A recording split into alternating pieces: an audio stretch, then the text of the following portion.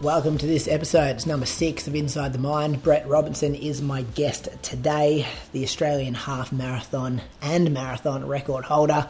As I'm sure you can imagine, we spoke a lot about, especially the marathon, the ups and downs of Brett Robinson as a marathon runner, the Olympics, getting that Australian record, the DNFs, how that's all affected his mental health. And even I've watched Brett from a young age, and his ego, how that's changed over the years and how he kind of presents himself as a distance runner. I won't give much more away though, so you can enjoy listening to it fresh off the recording. He's got Fukuoka Marathon coming up next weekend, so make sure you get around his Strava or Instagram or whatever you do to wish him luck for that. A massive thanks to Lululemon and More Than a Run. It's coming up November 25th. If you want to do it solo, you can. If you want to do it with groups of people, check the link in the show note. Meeting in different parts throughout Australia, and I also think Indonesia. So if you're in Bali and going to do More Than a Run in Bali with that group of people, can you please send me a photo? That'd be cool if we have got someone down here listening and also over there running. Thanks for all the support. Thanks for all the comments about the previous episodes. We got 6 done. Look, I know I said 10. I'm definitely going to do 8. I do have to go on school camp though, the last week of November, and yeah, we might not get to 10, but I don't want to overcommit to stuff. I hate saying I'm going to do something and not do it, but I'm just looking at it from this far out, from the 21st of November through the end of November. Might not get you 10, but I'm always going to get you 8. So stay tuned. There's at least 2 more to come. And thanks for listening, and thanks to Brett for giving up some time. It was just good to have a mature conversation with him, I guess. Obviously, he kind of does his podcast, and I just really wanted to ask him some questions that I guess he doesn't usually get asked. So enjoy this chat with Brett Robinson.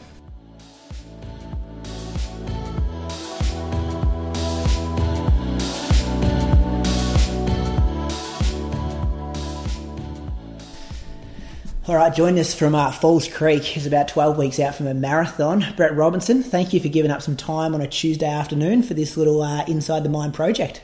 No worries. I think you said 12 weeks there. I'm only 2 weeks out. Oh, did I say 12 weeks? 12 days I meant. 12 See, days, maybe yeah. I'm nervous talking to a big dog like you on this show, but 12 days. I did count that before I started as well because I wanted to make sure I got that right. Yeah, crunch time. So I'm kind of starting to taper down now a little bit and trying to feel fresh, which probably won't feel fresh till hopefully race day, but it's these are the weeks I find the hardest, to be honest. When I'm thinking I'm going to feel better, I'm doing less training, but usually you still have a lot of training in your legs, so you don't usually feel that good. Yeah, you got the fatigue, but you haven't really recovered from it yet. Hey, how are you feeling for Fukuoka? 12 days. Do you feel less pressure this time around, considering you nabbed the Australian record last year? Yeah, definitely. But I don't know. I still want to run well, and I still will put a bit of pressure on myself to. Ideally, I'd like to go there and do it again and run 2:06 something. So I'm putting that pressure on myself, but I guess last time I was still trying to figure out the marathon, which I still am, but I was a bit hit and miss with the marathon, so maybe a little bit more confident going into this one, I'd say. Yeah, and will you go straight off the mountain over there, or you'll come back to Melbourne for a while? So I'm leaving here on Friday, and I'll spend 3 days in Melbourne and then fly over. Yeah. How excited are you about the hype of that whole weekend with Valencia the same day and then Zatopek on the Saturday night? How hard is it for you to focus on what you're doing and not worry about all the other training partners? Yeah, I actually did think about that because Zatopek will be the night before. I'll be interested in watching people race, but I don't want to be yelling as Jack sprinted down the straight and then trying to go to sleep that night. So luckily the Valencia Marathon is Sunday evening for me, so I can kind of enjoy that. Have you got any hot tips? You said Jack already. Don't rate Paddy Tiernan against him. Oh yeah, to be honest, they're both. I think it'll be a good race. I think Jack. I reckon Jack will win. Pat's good and Pat's strong, but it's hard for, I think, Pat to win in these kind of races a little bit. You mean because similar to 2019 where he kind of becomes Stewie's pacemaker? Yeah, a little bit. Yeah, so... Yeah. The way for Pat to win, I think, is to push it hard, and then you have to then be able to drop people, which is hard to do. So, but he just did run a 62-minute or just under 62-minute half marathon, so he'll be strong. Jack hasn't got Stewie 1,500 metre pace, though. Nah, but he can close hard still. Okay, Though. okay. He can still close hard. Okay. Are you concerned that Jack? I was doing some notes today because I'm going to be on the live stream for Athletics Exclusive. Like, do you reckon Jack's even been challenged the last 2 or 3 months? That's like, true, he's just been yeah. winning so easy, and now it's going to be like a big step up to go from those domestic boys to like, no offense to the domestic boys, to someone like Pat Tiernan. Yeah, no, that's true because you kind of have it your own way. You can run whichever way you want and do it pretty easy. But like, I don't know.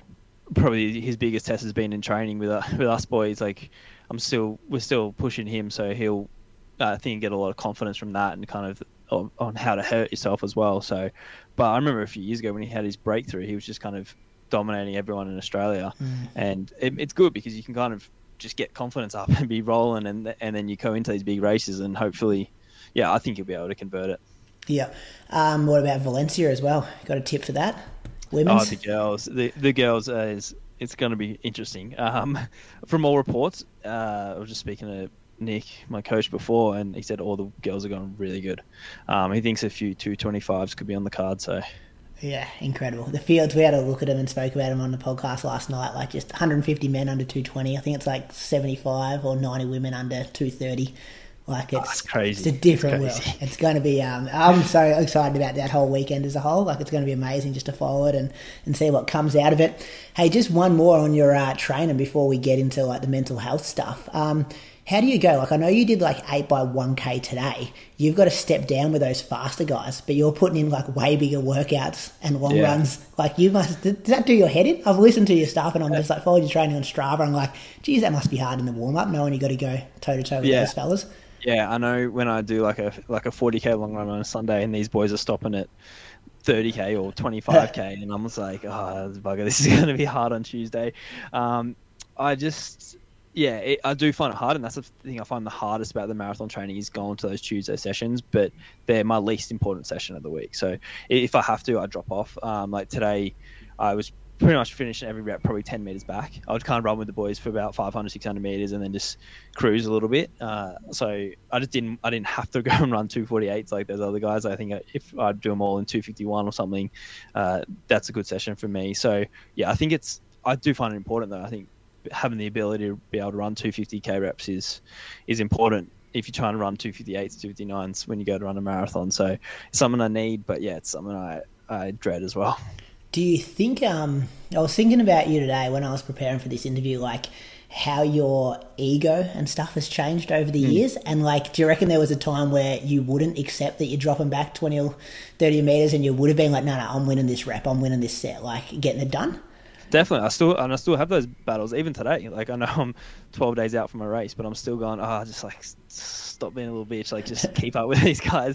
And then I was like, no, Brett, like be sensible here. Like, let's just get through this session. And then like right now I'm not going to get fitter from if I run 2 seconds quicker. So I'm always having those battles, but yeah, I think I'm getting a little bit better at it. How much do you put that down? I was watching back like track races you'd won and like the celebrations, and I remember early days, like, you know, you'd call out Craig Mottram on Twitter and like it's hard to do that when you go to the marathon and you don't win them. Like, you don't have the opportunity to do the celebrations and stuff like that anymore. But I'm not sure if you would, because it feels like, not that you've grown up, because I actually thought it was very entertaining and great for the sport, but like the progression of you as your ego and personality in the sport of distance running in Australia. Yeah, like I think I was just a little bit of a smart ass, and I found it entertaining, and like my friends found it entertaining, and that's why I did it. But I also knew that it would kind of piss people off, which then kind of also motivated me as well. I guess I did grow up a little bit. I was like, I probably don't need to do that. Like, I can find my own kind of motivation to run fast now, but I do miss getting to do that as well. But yeah, it's like you said, the marathon kind of, I'm finishing like top 8 hopefully in some of these marathons, so I can't really be calling out some people and then after a K I'm already 40-50 meters behind. So, and the marathon, it just takes care of itself. Like, you can call anyone out, but it's you against you once it gets kind of 30-35K. But was that the natural Brett, and now you've like, you know, you're acting in this new Brett, or has it evolved, or were you acting that, trying to be that personality? I don't know. Maybe it's just more people I was around. I was hanging out with Ryan Gregson and Luke Matthews a fair bit, and they were a bit like that. And now we're just kind of maybe I think I've just settled down a little bit. Probably a bit of a natural progression as well. Well, Ryan's done the same as well. Like, unless like he's just sharing Jen's Instagram stories, you got no idea what he's doing. Like exactly. His build up for Melbourne should have been like huge, and it's just like it was a nothing. Like it almost annoyed me a bit that it wasn't celebrated more and publicised. Yeah, and like I don't know, athletics is a tough sport, and I think you have to be able to take the wins and losses. So like, even though I would do that, like if I got lost, like I wouldn't be sour about it either. If I got beat, so I wouldn't be sour about it, because in athletics you're going to get beat by everyone at some point. So I think you have to have that personality where you don't really mind like if you get beat, or not be sour about it. But yeah, I think Gregor coming into a new event probably just wanted to keep it a little bit low key and just get through it, I think. Yeah. Rating your mental health out of 10, what score would you give it at the moment? I think fairly high, 9. Yeah, I think I'm like, like it's a funny one for me, because I would say don't have like heaps of emotions, or I'm not really, never really that happy. I'm never really that sad. Like I'm just kind of a bit more go with the flow than most people. Which would help your mental health, because you don't get sucked into it. Yeah. Definitely. Like I don't have the highs and lows. I'm a bit more neutral, I'd say. Yeah. As a coach, like I find you fascinating because you're wearing more than one hat. Like you're coaching people, you're doing your podcast stuff, you're the elite athlete you are as well, and probably doing some influencing kind of stuff, you know, that BMW stuff you're doing for Melbourne, for example. How do you manage to stay like present in each one of those headspaces? Like, do you know what I mean? Yeah, but I think it's for me, I had always had the running. I was a professional athlete, did that for years, and then the coaching kind of came up, and that was a good little, even though it was to do with running, but it was a outlet that wasn't exactly running. I could do my coaching, spend time on other people, and it wasn't me thinking about my splits or what I'm doing tomorrow. It was like I could focus on other people. The podcast became the same. I got to speak about my training, but it was a bit more lighthearted and could have a bit of a laugh with Joel, and we could then talk to other people and stuff. So I think it's all those things are just little. I think even though it's all to do with running, they're just I can put my focus into one thing, and then once that's done, go to something else. I think that just little balances through the days that it really helps me. You spoke about like no highs, no lows kind of things, but like, do you get stressed at any stage? When I was a bit stressed a few weeks ago. I think, to be honest, it was to do with the podcast, and we're doing a live show, and I got really stressed before that. I think just organising that. So I don't really feel like I get very stressed. Maybe some things like that where it's a bit out of my control and not my natural thing. Like I feel like running is my natural thing. It's what I'm good at. It's what my job is. That stuff like that mostly comes easy to me. It's the other things that I would say is a bit more second nature to me that I get a little bit stressed. So yeah. What about carrying other people's stress? Like you got an athlete who's, 24 hours out from a marathon, and they're emailing you or calling you. I don't know how you guys do it. Like how are you, and it could be the same, take Sydney for example. They could be doing Sydney Marathon and you're also doing Sydney Marathon. Like how do you manage that side of things? Yeah. I think that's something I had to learn as I started becoming a coach. And I quickly realized like this stuff's second nature to me, but other people running their first marathon or don't know what stuff is in training, like what a float is or what a threshold is, where to me that's just natural. I've known them my whole life. So that was like a bit of an adjustment period. But and I even I was speaking to one of my athletes today, and she's like, oh, I'm sorry, like I know you got a big race in 12 days. And I'm like, nah, this is a great distraction for me as well. I use like all that stuff as a good distraction. So even a few days before the race when they're going, oh, like what do I do for this? Like that stuff's good because it takes my mind off my race. Like I don't like to spend too much time thinking about my race, like maybe when I'm jogging alone or thinking about it, or maybe before bed at night, but I don't want to spend all day thinking about it. So I try to switch to all right, I'm back into the coaching mode. Let's get out of the athlete mode and spend some time on other people.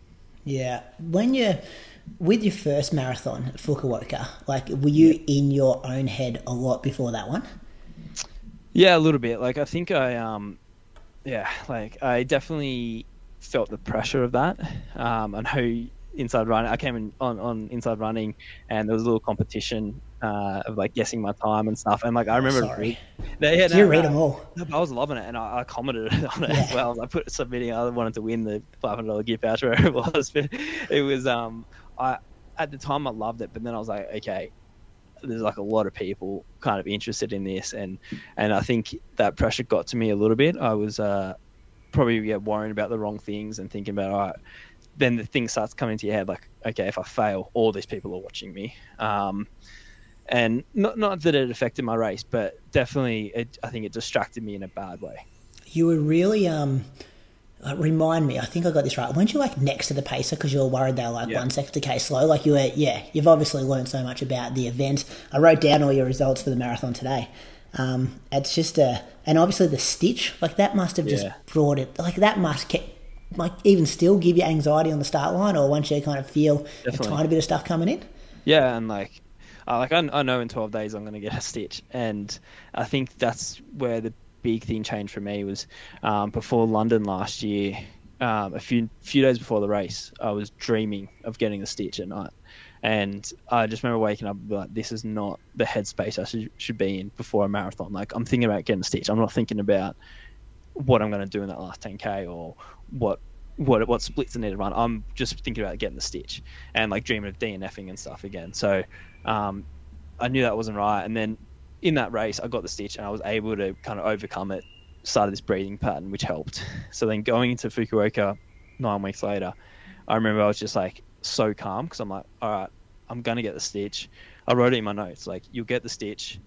That's fine. Do this, do these things, you'll be fine. And like just having that plan of knowing what to do was just like a weight off my shoulders. So now, like still going into this, like I just accept that I will get a stitch. I just have more of a plan on what to do. Where in those other ones, like it was just panic pretty much. Which would make it worse, I'm sure. Definitely. Yeah. And then does it come on later now than it used to? Like have you got strategies to kind of prevent it later in the race? Yeah, so that's what I'm still trying to work out. Like I say, so Fukuoka last year was, so 12 months ago was the first time I kind of really was able to get rid of it fairly quickly. Had it in London, wasn't able to get rid of it as well. Sydney had it again, but just wasn't running well that day. So it's like I've only had 2 other opportunities to really test it. So I'm going to try the breathing pattern earlier, but I don't know if that makes a difference. But I think it's just something to do and I don't know, keep in check with my form and just see if those things help. Yeah. When you ran the Australian record last year, the 2:07:31, what was the feeling as you crossed the line? Because it feels like it was a long time coming. Like I felt like even for your debut, it's like he'll go out, like, especially when you broke 60 then for the half, and it was just like, maybe tell me what the first initial feeling was. Because when I watched it, it was just like, it looked like relief, but you were so calm. You weren't jumping up and down like how good am I kind of thing. It was just like, think, fuck, that's taken care of. That's kind of what it was. It was, but not even to do with the time. It was just like I was able to execute a marathon the way I've wanted to, the way I thought I was able to. It wasn't necessarily that I broke the record. It was just I thought I could run a fast time. I knew I could run a good marathon, feel good at the end, feel like I'm pushing at the end. Like my last 2K was good, and that's what I've always wanted to be able to do. So just had this like step-by-step process that I wanted to do, was able to do it, and like then the result was just the bonus. The Australian record was the bonus. So it was just a huge relief of being like, all right, finally I've been able to do it after, I don't know, 10 or so marathons of a lot of disappointment and a lot of times 7, wasn't it? 7? Oh, I don't know. Is it? Yeah, it was just 7th. I'm including the DNF at Fukuoka, your first one, as number 1. And what about the London DNF? The London... Oh, was there a London DNF? Yeah, I don't have that down here. Yeah, sorry, that wouldn't have shown up on your World Athletics profile, wouldn't it? But I knew you... Yeah. Okay. Yeah, so... Maybe it was like 8 or 1, yeah. Yeah, so... so it was like 8 marathons to then finally execute one. So that was it. Can you remember, like, any races... Maybe not so much when you're like... maybe when you were a kid. But where you've been, like, super anxious or nervous beforehand? I used to get really nervous. So I grew up in Canberra, but ACT cross country for some reason. I think once I had maybe medalled a few times at nationals, and then I'd go back to ACT cross country, and I was like, all right, I'm supposed to win this. And I'm like, but what if I lose? I think that's when I really would find it hard. Like the ones where I was supposed to win, I'd get really nervous for. And that's it, like Olympics, Com Games, Olympics, World Champs, doesn't phase you. So I've always been like someone like, I think what I do in my head is just make a plan of what I want to do, and that really helps me. Olympics, not as much. Maybe Olympic marathon, I was a little bit nervous. I know I had trouble eating in the morning, and I think that was a little bit to do with that. But Olympic 5K and stuff, like wasn't really nervous. Do you get like, you turn into like a fanboy and stuff? No. So okay, I'll tell you one story actually. What probably made me not nervous was at the Olympic 5K final. I forgot my bib to the final, and I just assumed they were going to give me a new bib. And I rocked up, I didn't have a bib, and they're like, "Where's your bib?" I'm like, "Not here." I'm like, "Okay, we need to print you off a new one."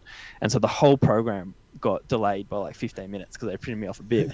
And I remember walking. So we're like waiting in the tunnel under the thing. I still didn't have my bib, and I think Bernard Legat said to me, he's like, "What's going on?" I'm like, "Oh, I forgot my bib," and I'm thinking like, "Geez, these guys are gonna hate me." Like they're supposed about to win these medals, and I'm like stuffing up their race, and they're like, he's laughing, Mo's laughing, and be like, "You're an idiot," and like I was like, okay, these guys are so calm right before they're gonna go out and like compete for the medals, and I'm just like, yeah, I think that's just like the being relaxed and being in that mindset is just like such a advantage as well.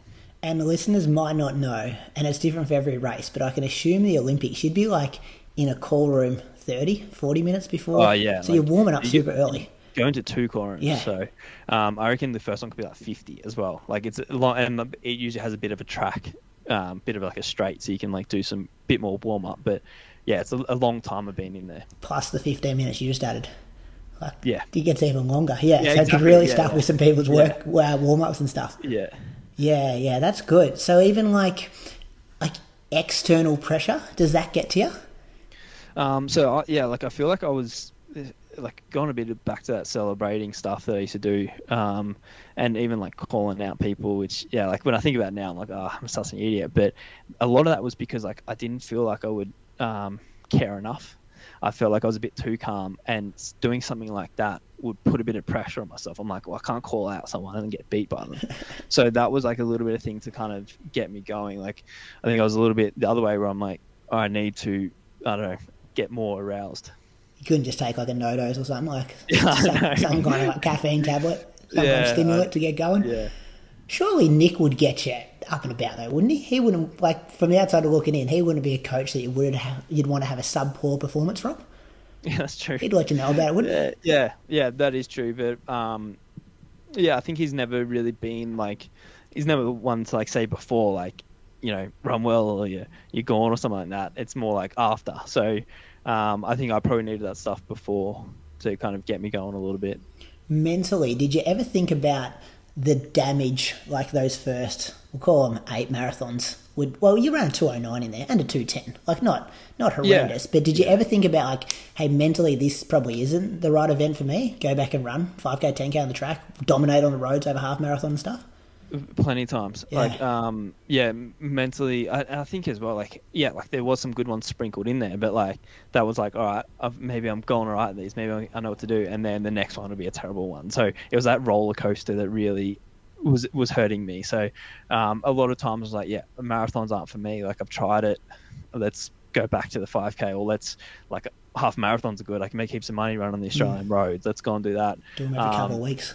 Yeah. So there's plenty of times when it was like mentally I'd get pretty down, and like I feel with the marathon, like I give like 2-3 months of my life of dedicating to this race. When you're pulling out at 30k or like jogging the last 10k because you got a stitch, it really plays in your head, and you're just thinking like, what's the point of this? Did you how'd you get yourself out of those like down slumps and keep coming back? Yeah, like. Nick was really good with that. Like he always had like belief that I would be able to do it.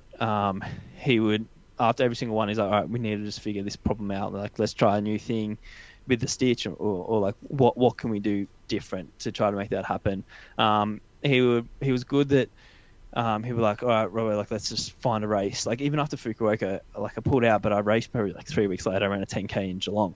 Like he's like, let's just find a race so you got something to target on. I think if I just hit away and did nothing and just trained for a little bit, that's when I really would have suffered. But I think having those little targets along the way to get me back into the swing of things was really helpful. You get one back on the board. Doesn't have to be like a huge race, but just kind of expose the talent you've got there and just be like, it's still here. We just got to figure out. It's just like, and like I finished DNF that London Marathon in 2020 and then came back to Australia and I ran 61:30 in Launceston. Like, I reckon this is literally one of my best runs, I reckon.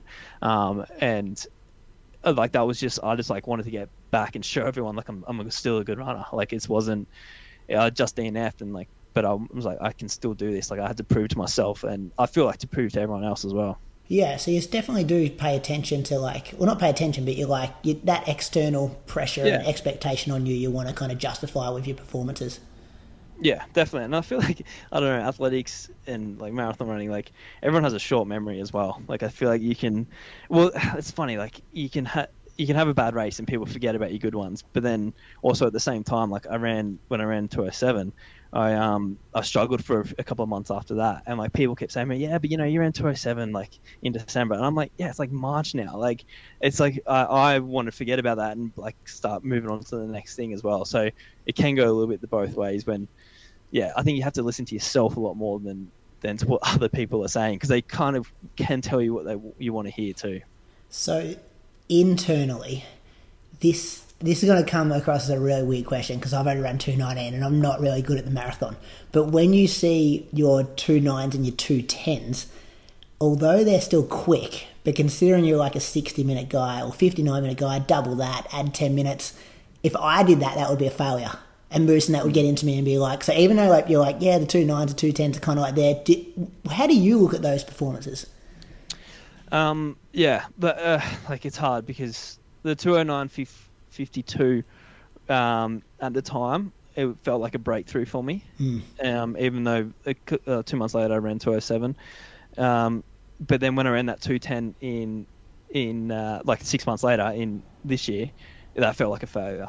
Yeah. Okay. So then now that I've run 2:07, like those times feel like a failure, but I just wanted to at those times I just wanted to try to chip off some time and run a PB, so they felt good at the time. But looking back, like I feel like I should have been running 2:07, 2:08 in plenty of these races, but things were going wrong.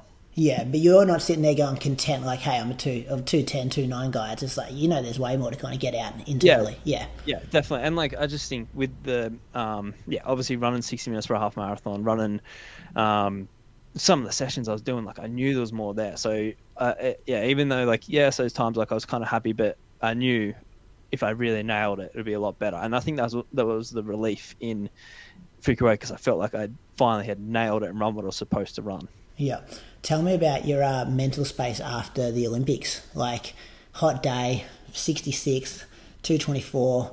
I guess privately there's probably a lot of people in message groups like, he hasn't figured out this stitch thing. Like, this is the biggest stage. Maybe you should go back to the 10Ks. It must be hard seeing guys run past you that you could, potentially beat in every other distance and on your good day in a marathon as well. And then they chuck in a hotel room for 2 weeks by yourself. Like, think about it, yeah. Can't be fun. To be honest, it was just embarrassing. Like, it's like one I took really hard, because I think, like, obviously the Olympics is a bigger deal than anything else. Wearing the Australian singlet, and then I'm jogging the last 20K pretty much, or the last 15K.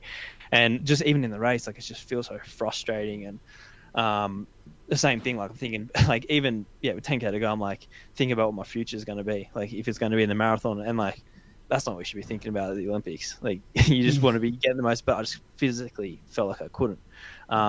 So definitely that was a bad time. Like, I think if you see my Instagram, it's probably the first time I've done a proper big caption about it, and just go on real Dave McNeil. Yeah, exactly. Where I'm not really one to do that. Like, I just kind of more have fun with Instagram. But this was like, I just felt embarrassed, and I don't even know why I did the caption. I don't know if it's to get a bit of sympathy from people or what, but to be honest, the amount of people that reached out to me was like, that's what it made me feel a lot better. Heaps of people just send me messages, or like being like, hey, I got a stitch, or my sister's boyfriend gets a stitch, like, do you want to contact him, or something like that. Like, I would have had close to 100 people with trying to help me with my stitch, not just supporting me, like saying, hey, this is doctor, this is physio, whatever. At the point, and I'm like, geez, now I've got too many options of what to do. But that's what really made me feel a lot better.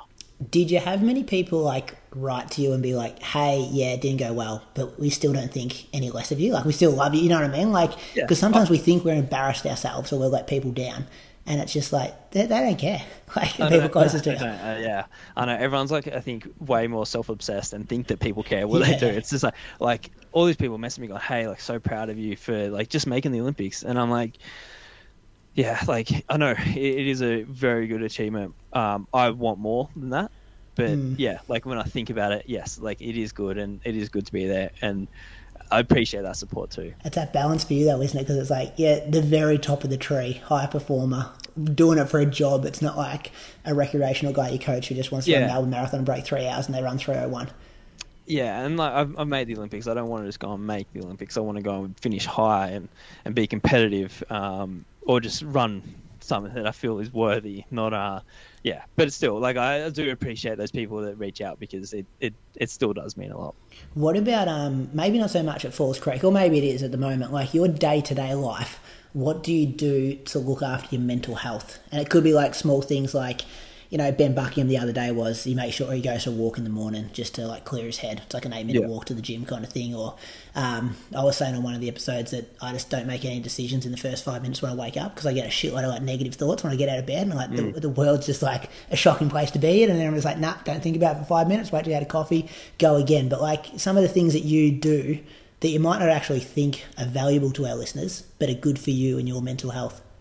Yeah, so I'm huge on sleep, and like I really try to get good sleep each night. But I think before I sleep every night, I do either a breathing thing or a meditation thing, and I think that's something that's good for either just clearing the day, and then also helping me sleep at night. So that's something I've probably been doing for I don't know a year or so.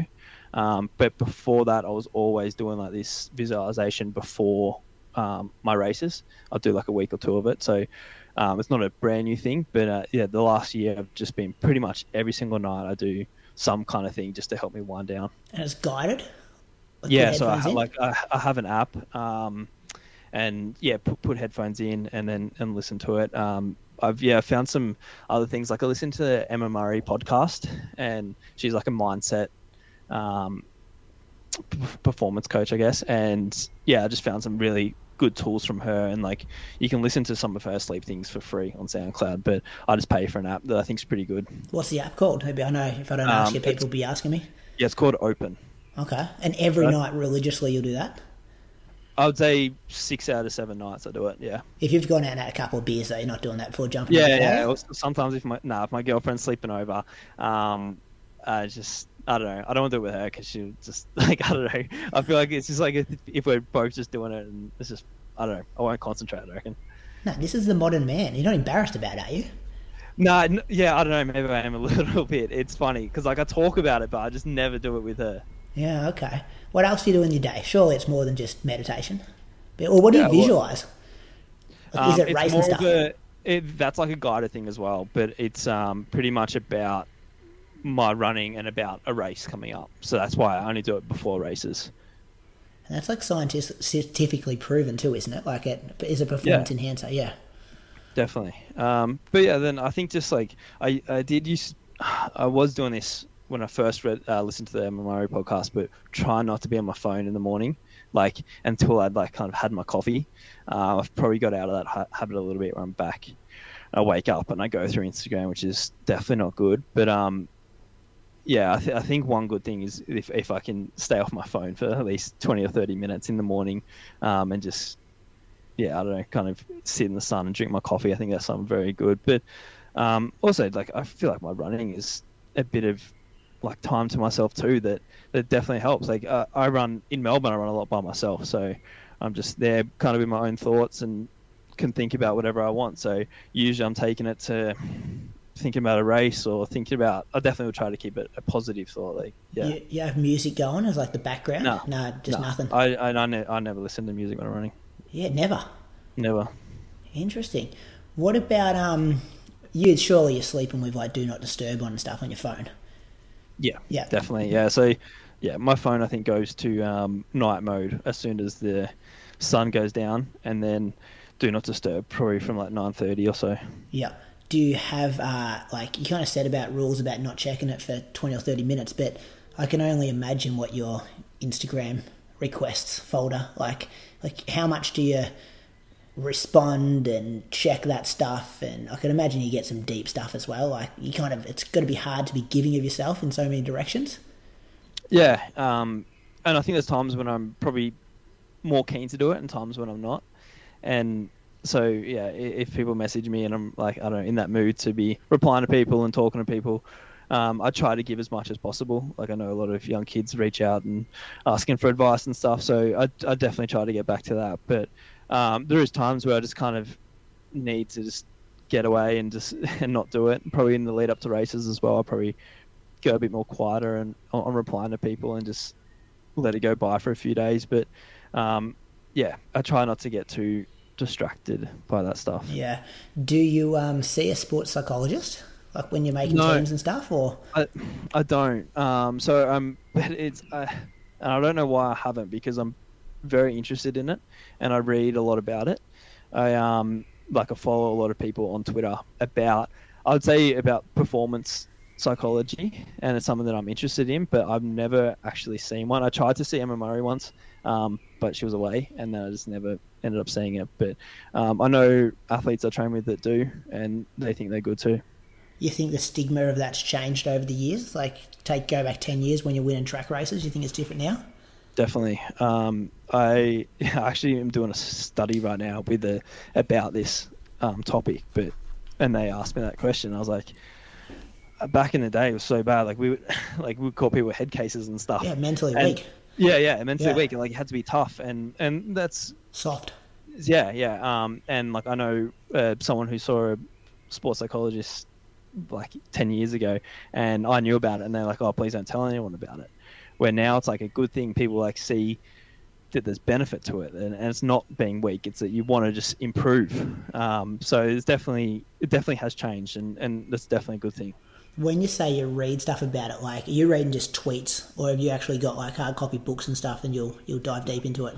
Just tweets and threads usually. Yeah, just a real like fast hit me kind of stuff. Yeah, fast. Yeah. You're not reading a big big document. Not a thesis on it. Yeah. Yeah, it's interesting, and it's like, surely, do you think AA should make you when you make a team? Like, say 10 years time you're not running, but maybe you're like the head coach. Like, everyone who gets to go to the qualifier, or everyone that qualifies, you made the team, it's like, maybe just, this is a hoop you got to jump through. Yeah, if you want to book the second and third appointment, you can. Yeah, maybe that's a good idea. Yeah, like, everyone has one, and then you can, it's available there if you want it. I think it's a hard thing to force people to do if they don't want to do it, but maybe just say, check in for this one time, and then there's the options there if you want it. But just having the tool more available to people. Yeah, because like, I've been on teams, and it's not like you know who the psychologist is, or you know that it's there, and then you're like, I hear about it. Different one every team. That'd be awesome. Yeah, exactly. So, yeah. Yeah. Okay. What do you think about during a race when things get hard? Pink flamingos. I don't know if you've heard that story. No. Yeah, I was before London last year. I think something I always did was I would try to not look at the clock, and just not worry about the pace. So definitely after my first Fukuoka, when I said I was running next to the pace, or sometimes in front of the pacer, and I was just getting way too obsessed with the pace. So for my next one, I'm like, all right, not looking at the clock, and I'm just going to like kind of think about other things. So I'm thinking about like, either I think about my dog or my friends, or like all these like kind of happy thoughts and happy memories I would try to think of. And then before London last year, I was seeing this massage therapist, and she was just like, when it gets hard, just think of something stupid like pink flamingos. And so I was like, all right, I'll just think of pink flamingos. So I told that story on the podcast, and now like someone had a sign for me at Gold Coast saying, think of pink flamingos. Yeah, right. But it's just like something like that. For me, I feel like once it gets really hard, or like towards the end of a race, second half of the race, I kind of go to my form and making sure my arms are swinging right, checking on kind of what my torso is doing, just because to do my stitch, think about what my feet are doing, and then I start thinking of these stupid things. So it's checking on myself, and then just thinking of, let's distract myself for hopefully 20-30 seconds, and I can get whatever down the road. And then I come back to it, just do that process again.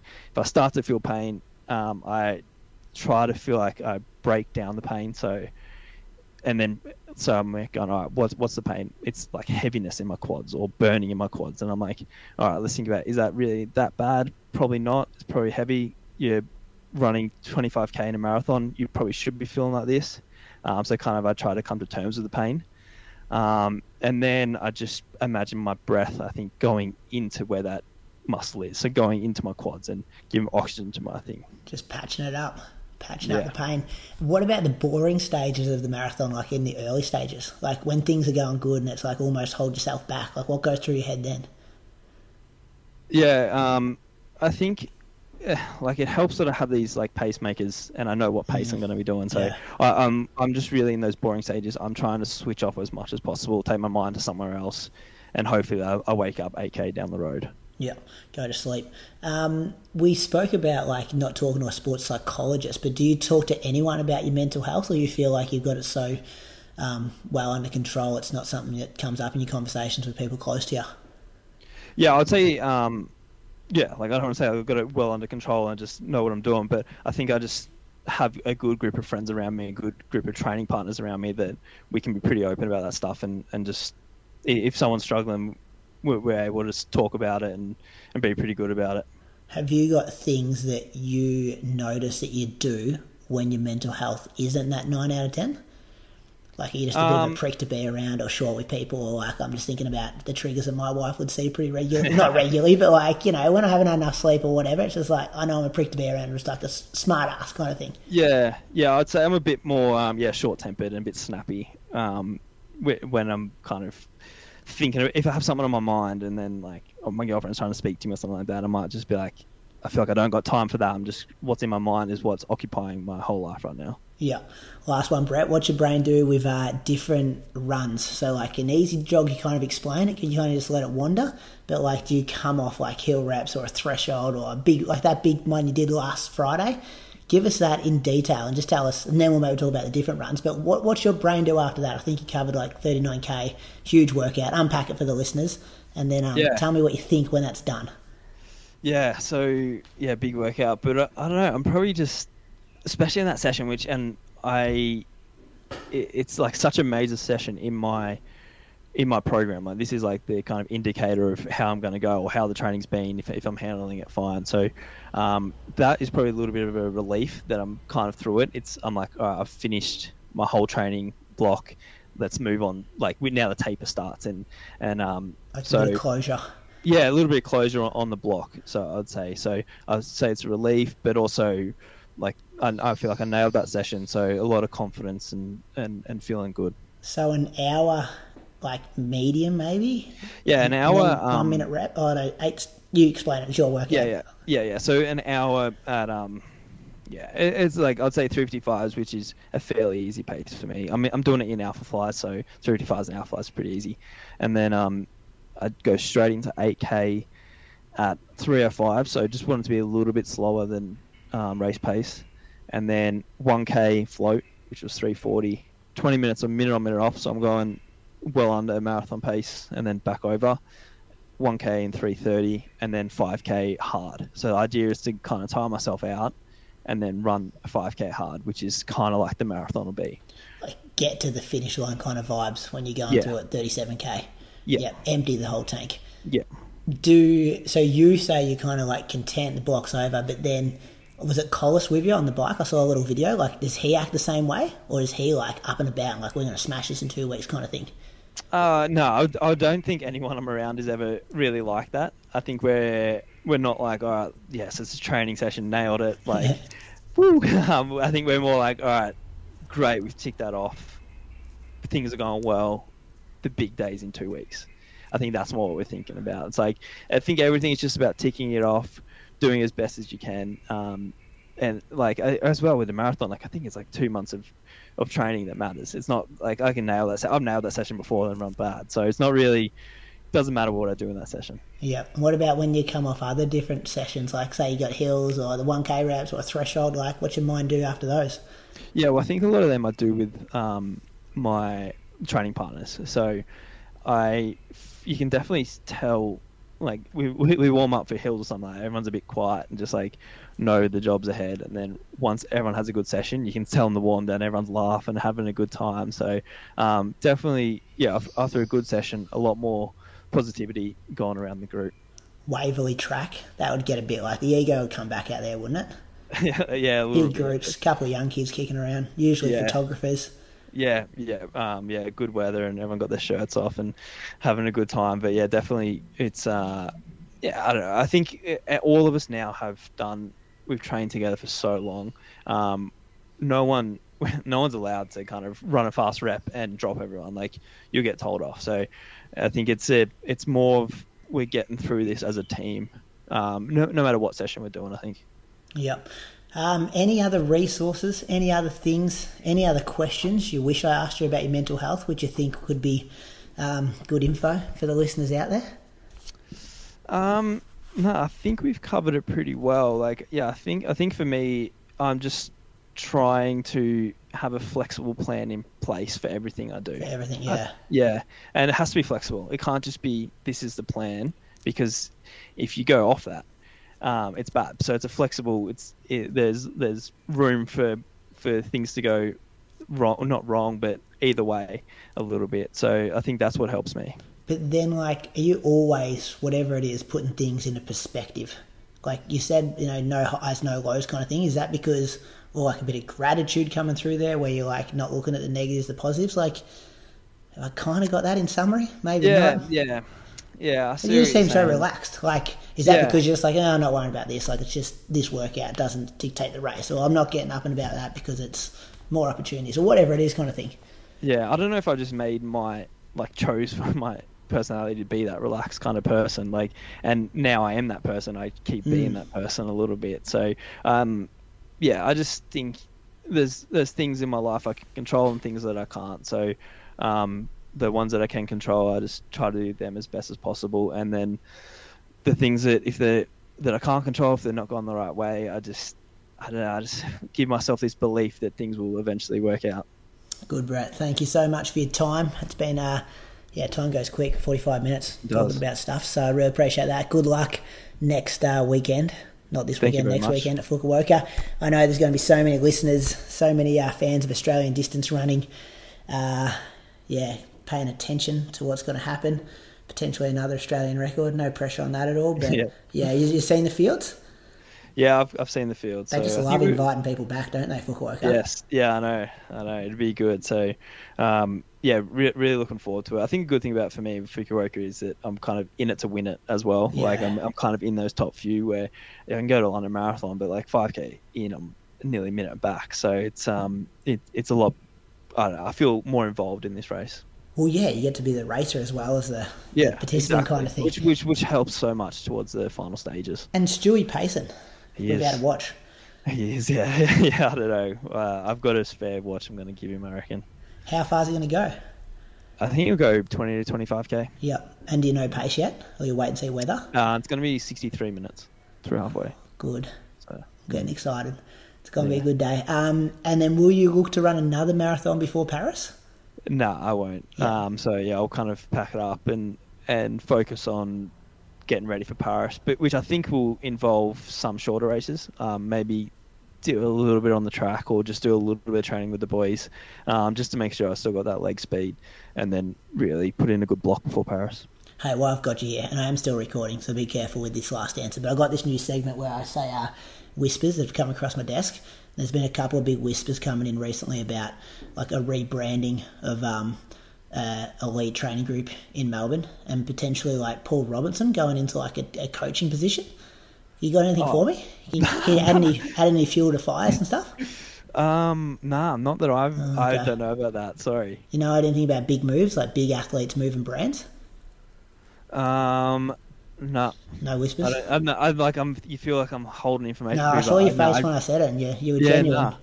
Yeah, I didn't know where you were going for. I thought you were saying rebranding of Melbourne Track Club, and I was like, nah. And then Paul Robinson threw me off even more, so nah, I don't really know, sorry. Okay, thanks anyway, Brett. Thanks again for your time. Now I am going to stop the recording. See ya.